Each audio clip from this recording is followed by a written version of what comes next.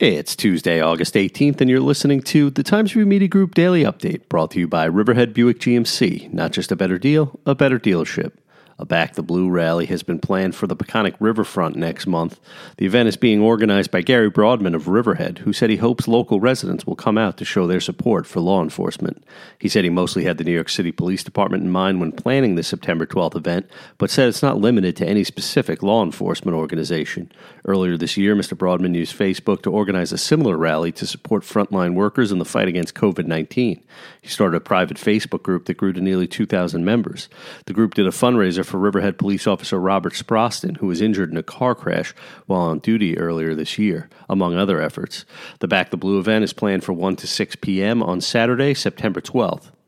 Plans to close Love Lane to traffic have hit a dead end after the idea failed to gain the support of all businesses along the one-block strip in Mattituck. In June, the Southold Town Board approved the resolution to allow the closures every weekend through Halloween, a measure that was met with opposition from some business owners who felt it may do more harm than good. The idea was initially discussed among members of the town's Economic Development Committee and Mattituck Chamber of Commerce. Supervisor Scott Russell said despite having no clear consensus from business owners, the option to close the roads does still exist. A staff member of the Greenport School District has tested positive for COVID-19, Superintendent Marlon Small cautioned parents on Sunday. Mr. Small said the Suffolk County Health Department has been informed of the positive test, which was reported Friday. The district custodial staff cleaned and disinfected the building this weekend. The positive test comes 3 weeks before the school year will begin. It was announced earlier that the new school year will begin September 9th with a fully in-person model at the elementary level and hybrid model for secondary students. In one of the last remaining highly anticipated reopening announcements, Governor Andrew Cuomo announced Monday that gyms can welcome back members beginning Monday, August 24th. The announcement comes just days after announcing bowling centers can reopen this week.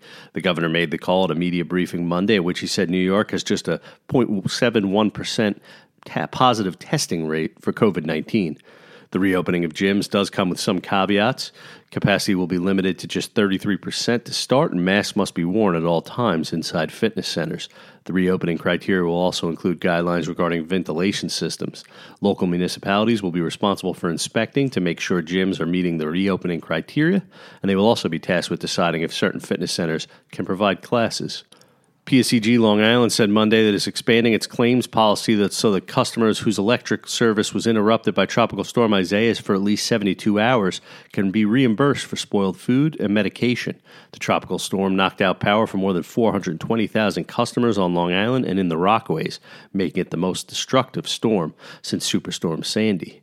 Expect mostly sunny skies today with a high near 84 degrees, according to the National Weather Service. The low tonight will be around 65. There's a chance of thunderstorms after 2 p.m. I'm Grant Parpan, and that's our update for Tuesday. Check back for more news throughout the day. Once again, today's report was brought to you by Riverhead Buick GMC. Not just a better deal, a better dealership.